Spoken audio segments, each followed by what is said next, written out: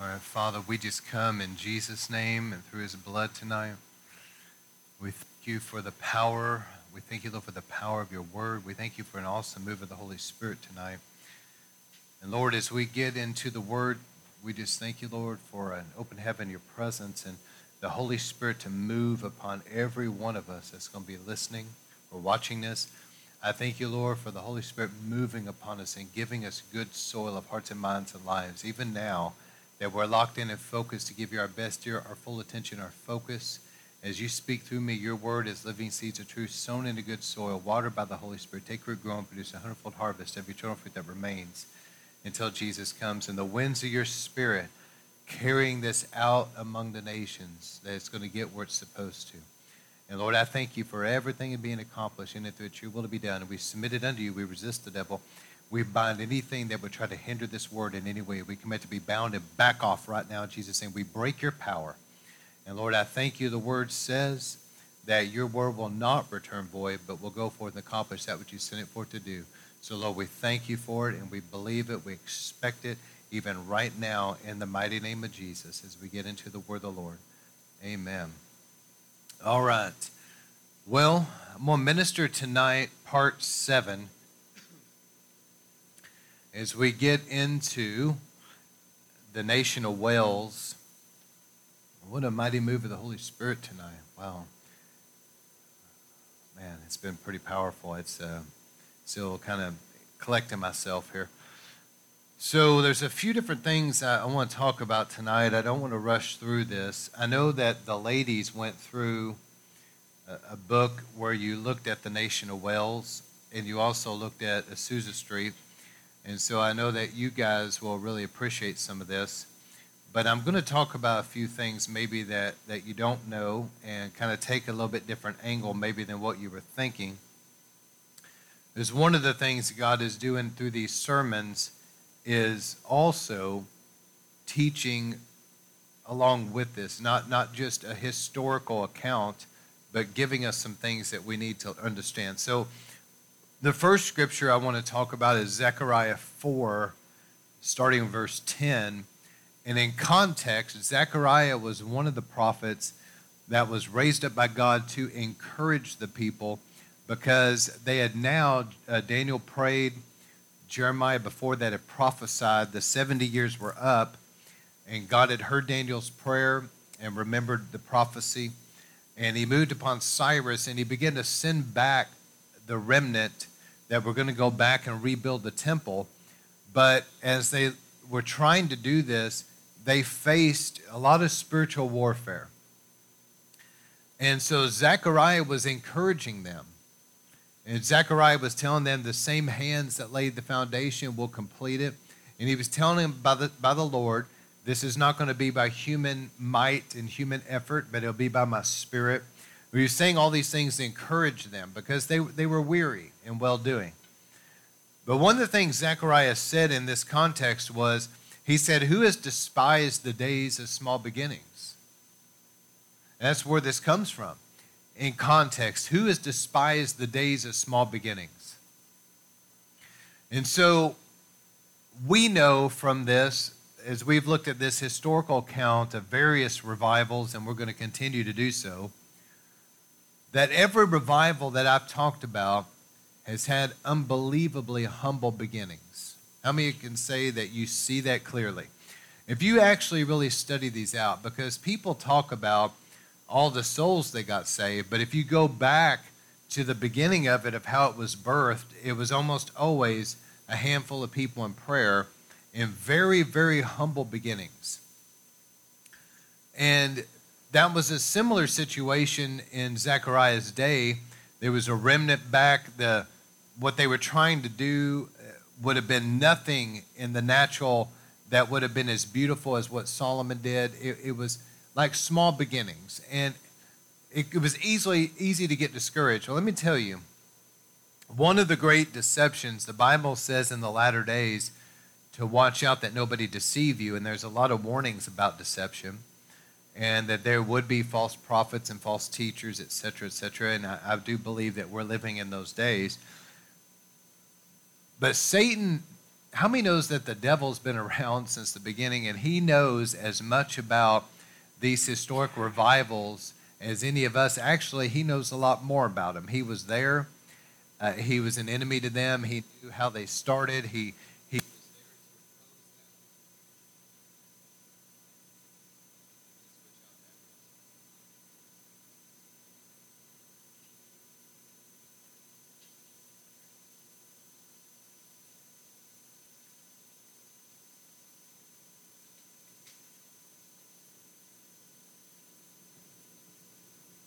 All right, small technical difficulty here. Anyway, Satan was there to oppose these revivals, and the devil knows that the way that these revivals started was in great humility. And we're living in a time, and if I could just share from my heart, being a student of revival history, I believe the devil has gone to great lengths to make sure that we never see another one again. And I'll tell you one of the ways that he's done that is he's gone to great lengths to play on the lust of the flesh, the lust of the eyes, and the pride of life. The flesh, the carnality in people in the church world today. Because they're caught up with the lust of the eyes. They're pretty open about it. They'll even use these terminologies. They want church to kind of be like a nightclub with all of the entertainment and everything. And they will use even those terms. They'll say that that's what they're going for. The lust of the eyes, the lust of the flesh, to just give people what they want. Just tell them what they want to hear. You know, keep services short, motivational speeches, make everybody feel good about themselves. Lust of the flesh and the pride of life. You know as well as I do, we're living in a time where small gatherings of prayer for revival, like what we've seen, smaller groups coming together, really pray. You know as well as I do that that's despised in the eyes of men. You know why? Pride. So Satan has gone to great lengths to play on that sin nature in people.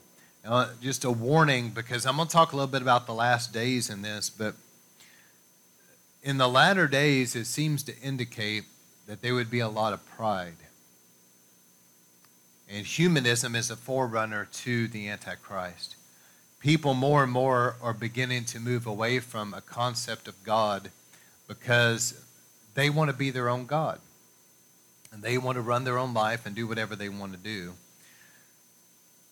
And if you look at this about deception, there's kind of been a movement, among other things, but called deconstruction of your faith. And to deconstruct would be, number one, to do away with any type of a moral absolute. So, in other words, the mindset is, well, maybe what is true for you isn't true for me. Maybe what's wrong for you isn't wrong for me. And getting away from, and then the very core of the beliefs of our heritage in Christianity, the very core itself, getting away from core values and core beliefs. Not only is there many roads that these people would think lead to God, which is obviously a deception, but there's this hybrid form of Christianity that's emerged, I've talked a lot about, where there's no requirement to be born again. There's no requirement to adhere to the Word of God. You know, and there's no requirement to repent of your sins. It's a form of godliness, but it denies the power of salvation and repentance and the true new birth. It's not the power of God. It's something else. It's a deception. And so Satan has really been moving. Now, I'm sharing this for a reason. And let me move to the next scripture. It says, Hebrews 12, verse 26, at that time, now the writer of Hebrews is talking here about Sinai, how God came down on Mount Sinai and it shook and there was a fear.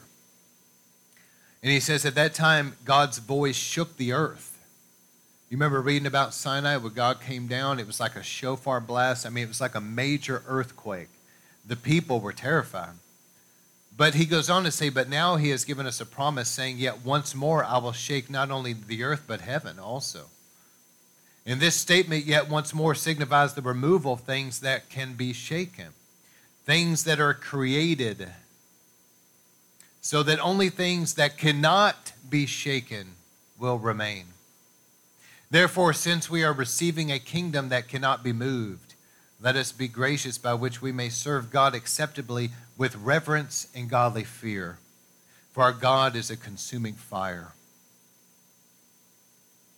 So there's a great shaking that's going on. You know, I was just thought about the book of Proverbs. It says the fear of the Lord is the beginning of wisdom, and knowledge of the holy is understanding. We're living in a time where I think that a lot of the church world has gotten away from the fear of the Lord, and they don't understand what is holy and what's not. And basically, that's the beginning of wisdom. So if people are not even understanding kindergarten, little wonder that all they want is motivational speeches, the tickling of the ears. So just keep that in mind as I go, because I'm going to deal just a little bit about end-time prophecy, and I want you to see some of these things as we go. We've moved into some perilous times, but I do believe that as darkness has increased on the earth, God has another major move of His Spirit, and it's going to be so intense because it's going to combat the darkness. So it's going to require a greater intensity. All right, so let's go ahead and look at this. So we dealt last time with the revivals of 1857 through 59. Of course, the outworking of it over time, we know D.L. Moody was powerfully used in that. But now, fast forward around 50 years, something began to happen. I remember looking at a history book when my daughter was in school, and I was helping her with some of it. And when it came to the 20th century, it was interesting that we had left the previous century, now it was going into the 20th century, okay? And as it was going into the 1900s, it said the 20th century, a world at war. I thought that was really interesting, a world at war. Let me try to rabbit trail and then dovetail back in. See, if you don't understand the nation of Israel, you're never really truly going to understand end-time prophecy. The Lord came to Israel. That was the 69th week of Daniel's prophecy. The Messiah was cut off. God gave Israel space to repent. That was what, around 33 A.D. approximately, 32, 33, right in there. And God gave them another around 40 years approximately. If you count when Jesus started his ministry, it was around 30 A.D., and then add 40 years. So that goes to 70 A.D. Israel did not repent, so God allowed Titus and Vespasian to come in and annihilate the Jews. I mean, scatter them, tear down their temple, not one stone left on the other, destruction. And then the gospel went to the ends of the earth. And God seemed to take his finger and push pause on end-time prophecy. It did not unpause until God started dealing again with Israel, because prophecy has a lot to do with the nation of Israel. Not everything, but a lot. And so in around the late 1800s, I want you to picture train tracks. God began to do something new. We had all these revivals in the 17 and 1800s, okay, but now we're moving into a different century and things are changing. So it's like a train track. One side of it, God begins now to move with Israel. The other side of it, God begins an altogether new and greater move of his Spirit among the church. And let me show you. In the late 1800s, a man by the name of Herzl began to have a vision for a nation of Israel, and it was called Zionism. And he began to really be burdened that Israel needed a nation. And he began to get together a study of, we've got to have the Hebrew language, not just in our synagogues, read in the scriptures, but to be spoken by the people. And so there began to be this movement that direction. And it wasn't until World War I. Now, let me say this. The shaking that was going on in the earth was unbelievable. It was now time, the fullness of time, for God to begin to take his finger off of end-time prophecy and start things back again. And with that, that would mean that there had to be an Israel, and things had to start moving that way. And as the devil saw that his time was running out, the rage, the world went to war. It was a shaking of the earth.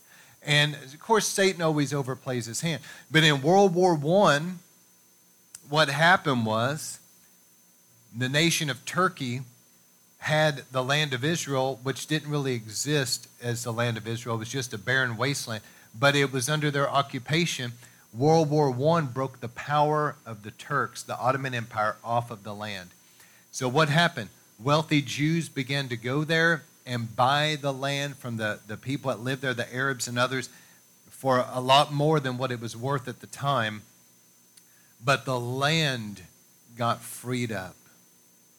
At the same time that was happening, the late 1800s, God was beginning to move in a new way through a man by the name of John Alexander Dowie, who was seeing tremendous healings. Not only him, but there was a man by the name of Charles Parham in Topeka, Kansas, got a facility known Stone's Folly, got the building, had a Bible school there. I think her name was Agnes Osmond. I could be wrong. But they were believing God for a move of the Holy Spirit, and she was believing to be baptized in the Holy Spirit. This was pretty much not heard of at this time.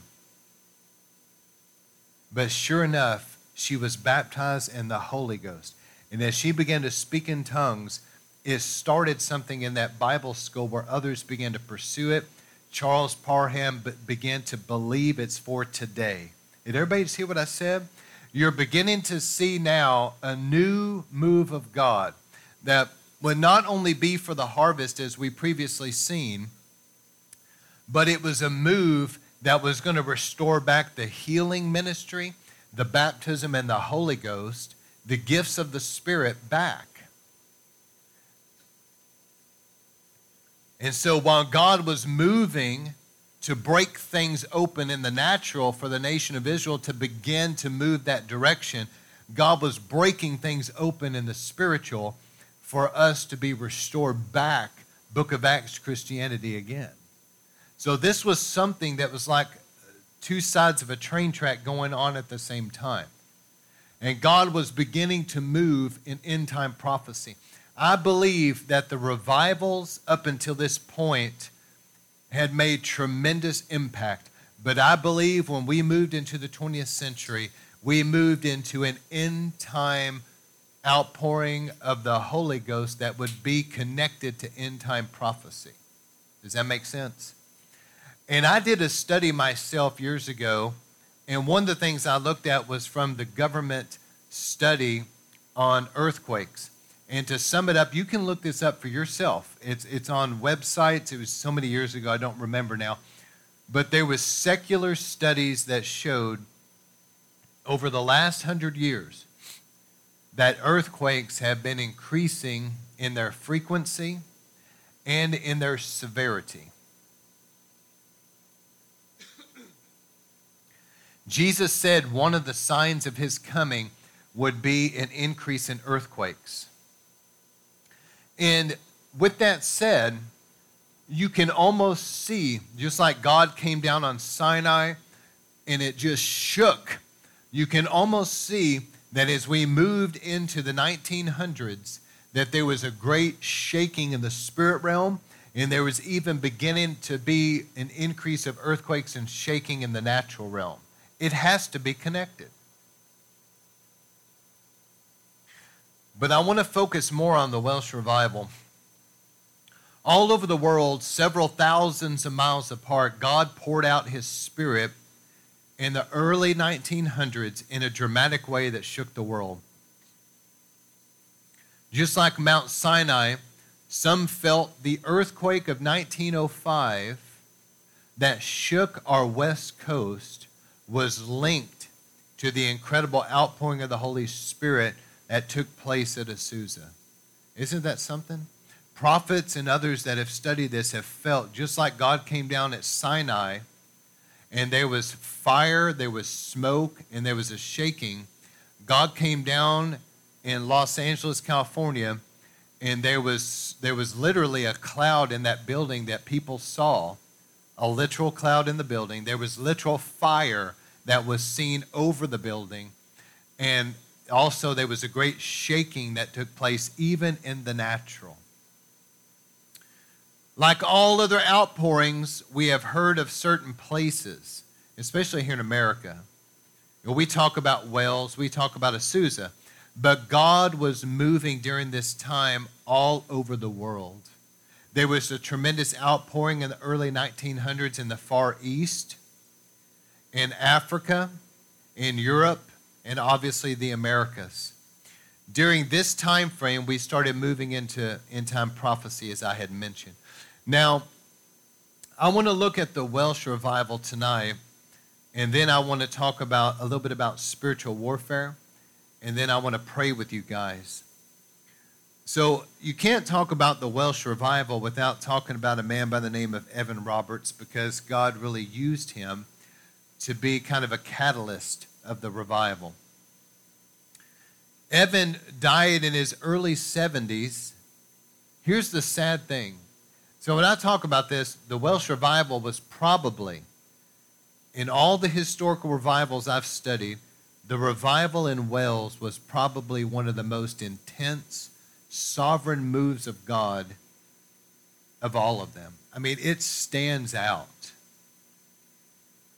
And Evan Roberts was used so powerfully, yet Evan, even though he lived to be in his 70s, probably only preached about 6 years of his life at the most, which is to me very sad. He was born, and I'm going to explain what happened. He was born in 1878 and he died in 1951. Yet all through from 1905 till 1950, you didn't really hear hardly anything of him after the revival in Wales. He went into seclusion, which I'll talk about. He was born in South Wales. He had 13 brothers and sisters. Good Lord, that is a big family. He grew up in a good Christian home. At the age of 12, Evan was working in the mines, digging coal and loading the pit ponies to help his family's needs. He had a good work ethic. He was also the religious one of the family. Even all of them were Christian. All of them loved the Lord, went to church. But he was the one that there was an obvious call on his life. He took his Bible to work. As a very young man, 12, 13 years old, he'd take his Bible. Other people be cussing and smoking and all that. He'd be over there reading his Bible. He would talk to them about the scriptures. There was even that Bible he carried, he kept on a shelf in the mine, and there was a fire, and it became known as kind of the burnt Bible. And it was something that was talked about in the Welsh revival. It's kind of a historical thing. But in his 20s, early 20s, he was so sensitive to the Holy Spirit, he would have conversations under his breath with the Lord while walking around. And some people that knew him would see him over there kind of look like he was talking to himself. And they were worried about him. Maybe he was a little weird. But God was teaching Evan how to be really sensitive to the Holy Spirit's leading, because he was going to need that. Now, the beginnings of the Welsh revival, Wales has actually had several moves of God before this and after this, just like America has had other moves of God. But this was really the most powerful move historically that we know of. But how did this revival really start? So there was obviously people praying, because you're never going to have a move of God without people praying. But there was a Welshman that was in Pennsylvania by the name of W.B. Meyer, M-E-Y-E-R, or Mayer, however you pronounce it. And he was a great preacher. I mean, he was real eloquent, and people really enjoyed his ministry. But there was a time when he became so burdened for souls and the lack of seeing book of Acts Christianity, it broke him. And he began to realize how shallow his ministry really was. And he began to have an incredible burden for the nation of Wales, which was his homeland because he was Welsh.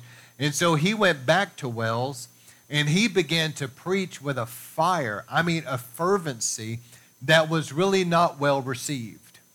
Just like you remember Wesley. Wesley got touched so powerfully. His heart was burning in him. And he went back among his people there, the Anglican Church, and preached, and it was not well received. So this is not unique, and the same thing with the Cane Ridge Revival. Remember McGreedy? He was a man of prayer and fasting and would preach it straight. And his fiery preaching of repentance was not well received in the Carolinas. That's why he left and went out to Kentucky. Well, W.B. Meyer came to Wales and began to preach, but his sermons convicted people. And he began to preach with a fervency and a burden for souls and a burden for the church to see more that the religious people didn't like. They were content in their lukewarm Christianity. There are people that they just kind of want enough of God. They kind of want God on their terms. They just want their little religion. They don't want anybody to rock the boat. They don't want to be convicted. They don't want to have to do any more than what they're doing. They just kind of want things on their terms. And when somebody comes in like this and starts preaching under an anointing and they're getting convicted, they don't like it. And so he had his fair amount of persecution, but he was like a spark in Wales. And there were others that were beginning to get this urgency, this fervency in their prayer. There was now something in their voice. There was now a passion that they didn't have before. God was beginning to stir something in Wales. And one of the men that God was using was also a man by the name of Seth Joshua. Now, back at home, Evan was having powerful encounters with God. As a matter of fact, the Lord would visit him at night in his sleep, and the glory would come on him so powerfully. He had these glorious encounters in the night, and Evan talked a little bit about it, and people would ask him, his family would say, what is it like? And he's like, I really don't know how to describe it other than it's just like heavenly. And Evan was going to go off to Bible school and study, but he didn't really want to leave home because he was scared that he would miss those encounters with God at night. But he ended up going. And while he's there at school, some of his friends, Evan was being stirred, just like others. Evan was being stirred for more. He didn't really understand what was going on within him, but there was a desperate cry for more. And so out of his hunger for God, him and some of his friends found themselves at Seth Joshua's meetings. In these particular meetings, as Seth was ministering, there was a phrase that became famous where Seth was saying, bend us, O Lord. And what that means is that you would make us pliable to whatever you need us to be. Take out of us what needs to go, put in us what needs to come, change what needs to be changed, but don't leave us like we are. Let us be pliable in your hands, or bend us, O Lord. When he said that, something shot down into Evan Roberts that hit him like an arrow. And he felt that so deep in him, he began to weep. Other people didn't really understand what was going on in Evan. But he began to say, bend me, Lord, do something in me. And he had this desperate cry for God that God had put in him. And Evan was really interceding. And I read one account where he had a vision at some point, I don't remember exactly when it was, where it was like a cash register when you go cha-ching, and there's a ticket that comes out, and it said like 100,000 souls, and it was given to him. But in this particular account, after Seth Joshua was there and he had this deep encounter with God, he went back into his room and he was in deep prayer, and he had a vision. And then this particular vision, he saw the nation of Wales, and it was picked up from the earth and was floating in the air. And a hand from heaven came down like this and was touching Wales. And he knew that God had promised him 100,000 souls. And his friend, Sidney Evans, just kind of casually walks into the room, not knowing that Evan's in this place of having a vision and everything. And Sidney saw him, and Evan's in there, and Evan looks at him. And when he does, Sidney said there was something in his eyes, and there was like a shining on his countenance. And Evan said to him, do you believe that God can give us 100,000 souls? And Sidney was gripped with the Spirit when he said it. And Sidney was saying, I couldn't say anything but, yes, I believe. And so Evan wanted to leave where he was at. He felt led to go back to his hometown. And he goes back to Moriah Chapel, his home church. God was not moving there. And Evan himself was quite young. He was in his 20s or so. And his friends were very young. And he goes there and he tells the pastor, could we have a series of meetings? You know, can I meet with the young people? I want to share something on my heart. And the pastor allowed him to share. And so they had some meetings, and he and a few young people were there, and they began to pray. God began to move. But see, when Evan first started sharing, don't despise the days of small beginnings, because most people left.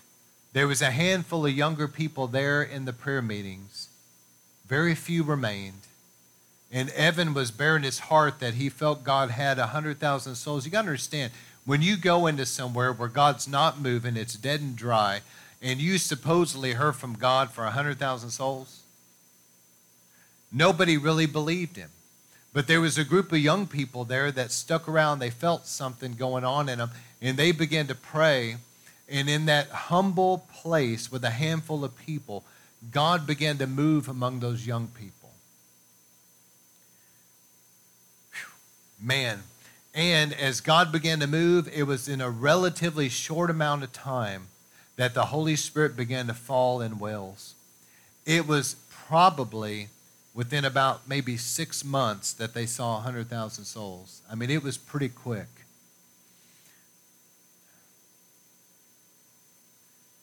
The Holy Spirit moved so powerfully in Wales over the next couple years. 1902 to 1904, that brothels were turned into chapels. Men would go in there, you know, for a brothel with the ladies, and the ladies had gotten saved, and instead of getting what they came for, they got a sermon and a song service. That really happened. I know it's funny. The bars and the dance halls shut down and also became like little churches. Alcohol was no longer being purchased. These places turned into little chapels, little houses of worship. And I know you know some of these stories, but the pit ponies were the horses that were trained to go down into the mine, and they would load them up with coal, and those horses would carry that back out.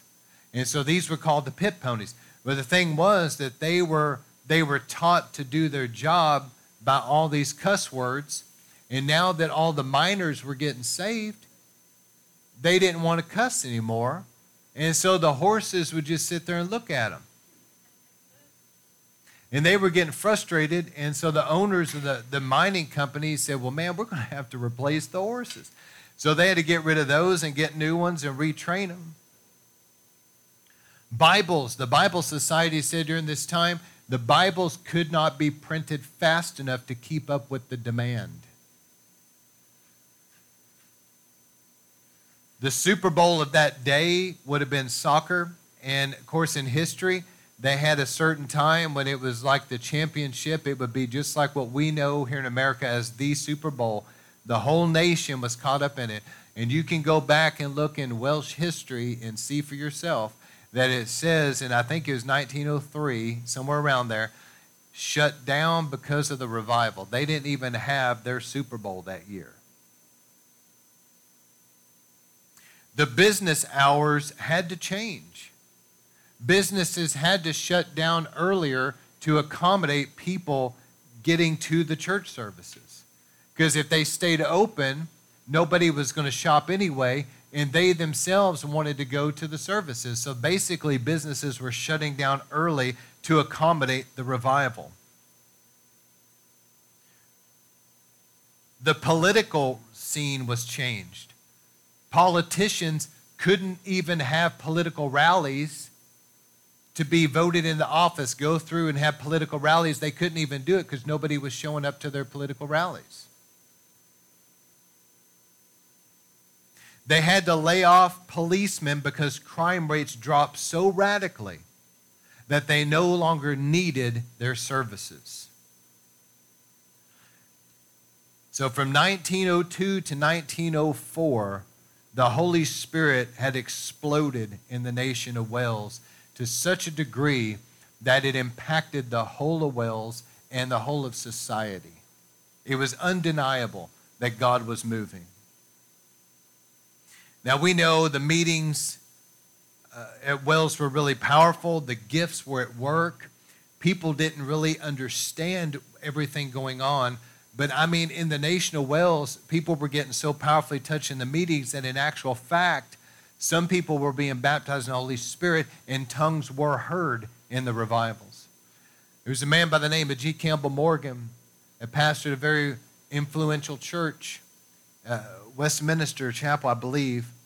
But he was a very famous preacher, world-renowned at that time. And he marveled at those young people in Wales that were being used so mightily of God. Evan Roberts was very young, but he was getting up and he was just trying to be led by the Holy Spirit. And sometimes he would just sit for a long period of time. Other times maybe get up and share a brief message, or there would be a song that was sung, but the Holy Spirit was moving so intense that people were just weeping and being convicted of their sins and repenting and getting right with God. But the gifts were in operation. Evan would know things. He would have words of knowledge. And people were just caught up under the anointing. And so it drew some criticism from people that didn't understand. And we know that every move of God that's ever been and ever will be, that is, God is moving very powerfully, there's going to be a little bit of flesh or demonic here and there that tries to creep in. That simply means that we have to correct it. Amen? You don't throw out the entire move of God just because there's a few things that aren't right here and there. You just correct it. But there began to be a real attack. And unfortunately, it was effective. So what was happening was there was a twofold attack of the devil. Number one, it came from the religious Pharisees of that day. How many know Jesus' greatest enemies were the Pharisees, okay? The religious people. They began to come against Evan Roberts with criticism. They didn't like the way that he was handling the services. They didn't like the way he was doing things. They were accusing him of this, that, and the other. The religious leaders criticized him for operating in the Spirit. They didn't understand it. They criticized his age, that he wasn't old enough to lead, and they criticized his methods. Of course, they were very unorthodox. See, the services had no structure. You get a whole group of people in there, and there's no order of any kind. Evan's just trying to be like, Holy Spirit, what are you wanting to do? And next thing you know, there's a song that's sung. Or there would be a message. Or then there would be an appeal to get right with the Lord. I mean, it was just being led by the Lord.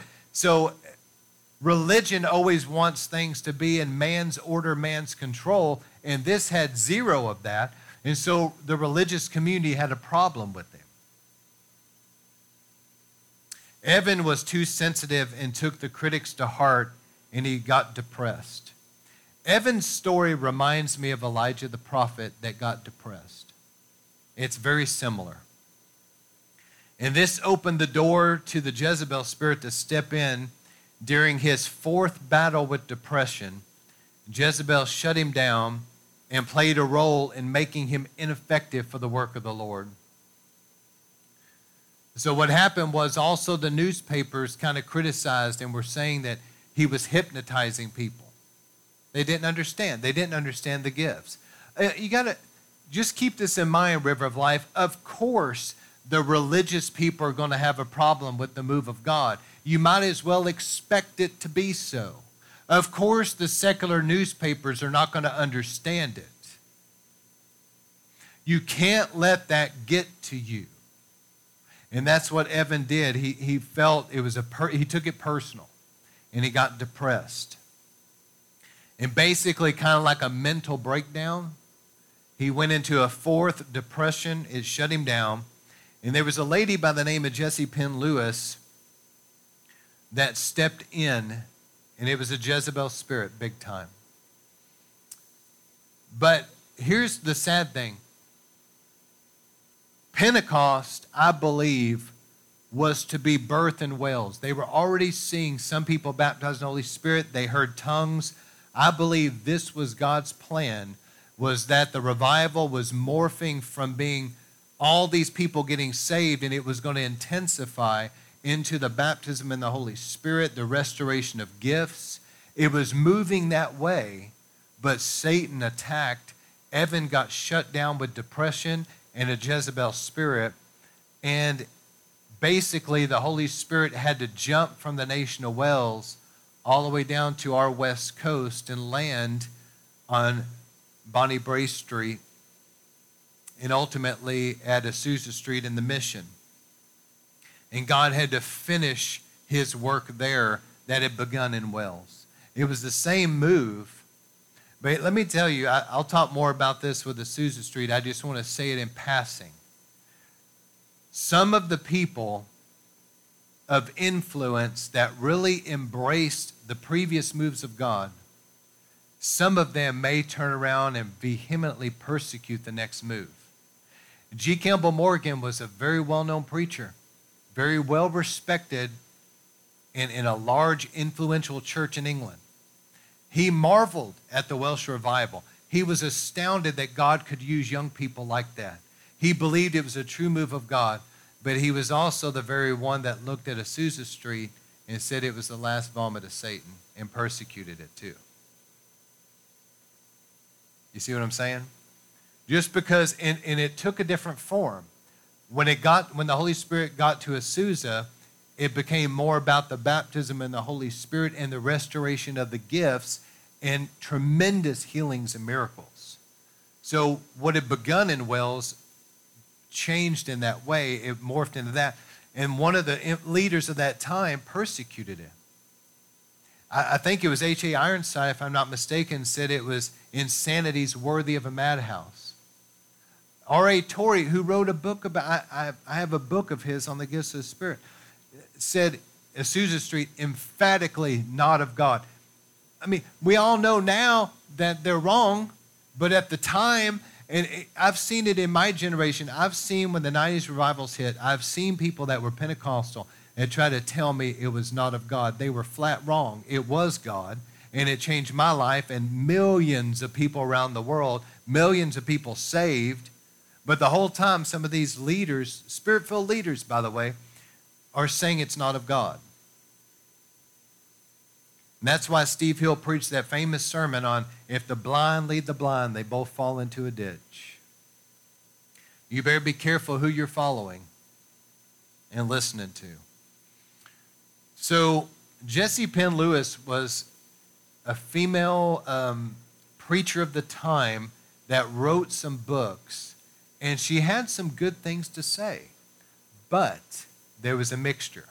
And she got into some error in her teaching where she was so focused on suffering and the negative, like going through things, that you suffer terribly in life, sharing somehow in the crucifixion of Christ or something. It was odd. And so her fellow ministers, men of wisdom, tried to correct her and tell her she was off, but she would not receive the correction. She doubled down. And so when Evan was so mightily used of God like that, he got a lot of attention because of it. But when he went into this depression, she seized the opportunity to bring him under her wing. She took him out of the nation of Wales, where God had put him, and brought him. her husband was along for the ride, brought Evan into their estate there in England, and she saw his depression as being like from the Lord, and this was a way of like sharing in the sufferings of Christ. So instead of getting the devil off of him, she was kind of reinforcing a deception there, number one. Number two, she began to be extremely controlling over him to the degree that she would not let other men of God speak into his life that God was trying to use to snap him out of the depression. She would get in between their letters or in between their communication and not allow it. Not only was it that controlling, she also would not permit his family to come see him. Wow. Evan's going along with this. His mental state wasn't well, but I'm thinking, so also, by the time this lady got done with Evan, she had him convinced that he was operating in demonic activity and that what had happened in Wales was actually of the devil and that the gifts of the spirit he was operating in were actually demonic activity. She did a number on this guy. She completely made him ineffective. It's a Jezebel spirit.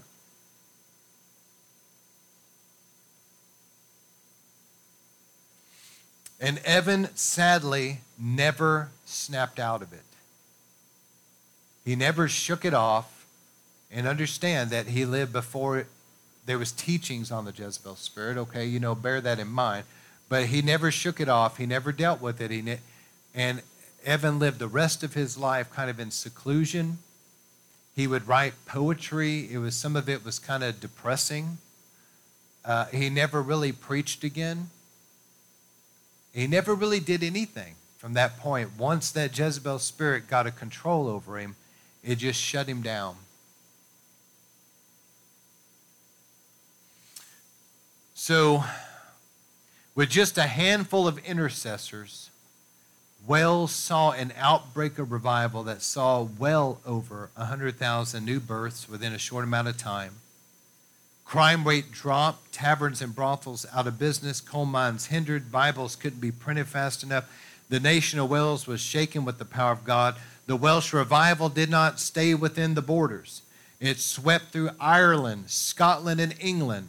It ended up sweeping through Scandinavia, Eastern Europe. Hundreds of thousands were swept into the kingdom. It eventually landed on our west coast. And from that revival in Asuza Street, Pentecost spread to the entire planet. In Los Angeles, Bartleman was a great intercessor, a man of prayer. He began to deeply intercede for revival. He handed out literature about the Welsh revival, trying to get people hungry for revival.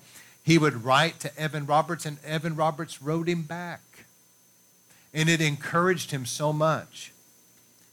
William Seymour was in earnest prayer 5 to 7 hours a day on Bonnie Bray Street, and a revival simply jumped from Wales to Asuza Street, exploded, and went to the nations of the earth.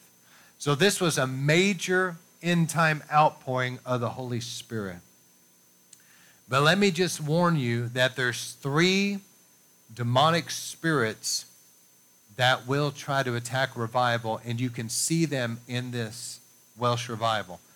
But there's also 2, you can kind of expect this. I want River of Life, please expect these things so that if they do happen, you're not going to be caught unaware and it's not going to kind of knock you sideways. Remember that the religious people are not ever going to love the move of God. They will never like tongues. They will never like people falling or shaking. They're not going to like unstructured services. They're not going to like free worship. Religious people are demonized and they don't like the move of the Holy Spirit. Don't expect them to. Don't try to argue with them. Don't try to win them over. Did Jesus sit around and get on his hands and knees and beg the Pharisees to believe in him? No. Jesus just simply went to where they would believe, okay? Secondly, don't expect the heathen to accept the move of God. Newspapers, people like that, don't expect it to be favorable. A lot of times, historically, there have been really negative write-ups, etc., against revivals. A lot of criticism. Why? Satan is stirring up that twofold attack. That's what came against Evan Roberts in Wales. But Evan let it affect him. The same thing has happened to other people. They just shake it off. Who cares? Don't let it get to you. Don't take it personal. Just keep going on with God. All right, here's the 3 demonic spirits against revival. Number 1 is a religious spirit. This religious spirit was the very demonic spirit behind the criticism that came against Evan. Oh, he's hypnotizing people. It was a religious spirit is critical of the anointing. It is negative and judgmental and critical of the move of God. The second spirit you see against the Welsh revival was Jezebel. The Jezebel spirit is serious. It causes depression. Look at Elijah. He was coming up against Jezebel, probably Israel's greatest prophet in many ways, the most anointed. I mean, who is before or after Elijah? You know he stands out, right? Yet Elijah went into some deep, dark depression and wanted to die when he came under attack of a Jezebel spirit. It's witchcraft. That's what came against Evan Roberts. A Jezebel spirit will offer counterfeit revelation. Don't forget that. Jezebels teach. Jezebels prophesy. But it's another spirit. Also, it's very rebellious. I'm not trying to speak ill of Jessie Penn Lewis, but she didn't come under authority. People, her peers, people of authority, tried to correct her. She wouldn't receive correction. She rebelled. Also, a Jezebel spirit is extremely controlling. All right, so that's the second spirit is Jezebel. The third one is Leviathan. Leviathan is the spirit that operates through pride. It also is a counterfeit revelation spirit. But it's the accuser of the brethren. That's why you see accusations coming against Evan and against the revival. It was that Leviathan spirit playing on people like the writers of the newspaper, etc., to try to accuse, falsely accuse. Those 3 spirits, we need to know a little bit about them. If people are listening to this and you're saying, as you've been listening to historic revivals, you're getting something out of this, you're hungry, you find that your heart is burning within you, you want more, and you're desperate, I encourage you to do a little bit of study on these 3 spirits, because it is very likely when you see a move of God that you're a part of that you may face these spirits. And you need to have some type of information there that you can know what you're dealing with, okay? But it's sad because I'm going to close with this, but to me, the story of Evan Roberts was really sad because there's no way that God was through with him in those short couple years that he saw that revival. And there's no way anybody's ever going to convince me that God put some depression on him and shut him down like that. That wasn't God, that was the devil. And Evan made the mistake of allowing this stranger that he did not know this lady take him under her wing and begin to control him like that. He should have went to his family. He should have went back to Moriah Chapel, to his pastor that he knew, and he should have let them pray for him. He should have got his friends like Sidney Evans and others that knew him to get around him and pray for him. He should have asked them, can we maybe do a fast for a couple days and ask God to break this attack? And let's move on with the revival. Let's move on with God. He should have done that instead of moving out of Wales to England under the control of a controlling woman and get completely shut down. So let's learn from this that we cannot take criticism. We can't take the attacks of the devil personal. We can't let ourselves get into a depression, and we can't let strangers come in and begin to suck us into some weird web of deception. God has put people in our lives that they're the ones that know us, and we need to get around family and friends whenever we're going through difficult times and agree together in prayer and get the breakthrough. Amen? All right. Father, we thank you, Lord, for your word tonight. The Welsh revival, incredible. And Lord, I thank you that we ask you do it again, Lord, but greater. We're living in perilous times. But you said where sin abounds, grace much more abounds. You said thick darkness, gross darkness would be in the earth, but your glory would be seen upon your people, and nations would come to that light. Lord, we're asking you, Lord, in these latter days, as you promised, I will pour out my spirit on all flesh. Lord, we ask you for an outpouring, Lord, that will cause a shaking among your people. Things that are not of you are going to come down. That which is of you is going to come up. Crooked places are going to be made straight. Hindrances are going to be cleared out of the way. Lord, that you would clean house. As you pour out your spirit, that revival would come, and you would purify a bride to meet the Lord in the air. And Lord, that the end time harvest would yield, because it's not by our human might and effort. It's going to be by the power of your spirit that these things are accomplished. It is not going to be the power of charismatic personalities. It's not going to be the power of smoke and lights. It's not going to be the power of money and facilities. It's only going to be accomplished by the power of the Holy Ghost. And so, Lord, we ask you to do it again, but greater. Thank you for these revivals, but do them in our day, Lord. Let us see the wonders of God today. In Jesus' name we pray. Amen.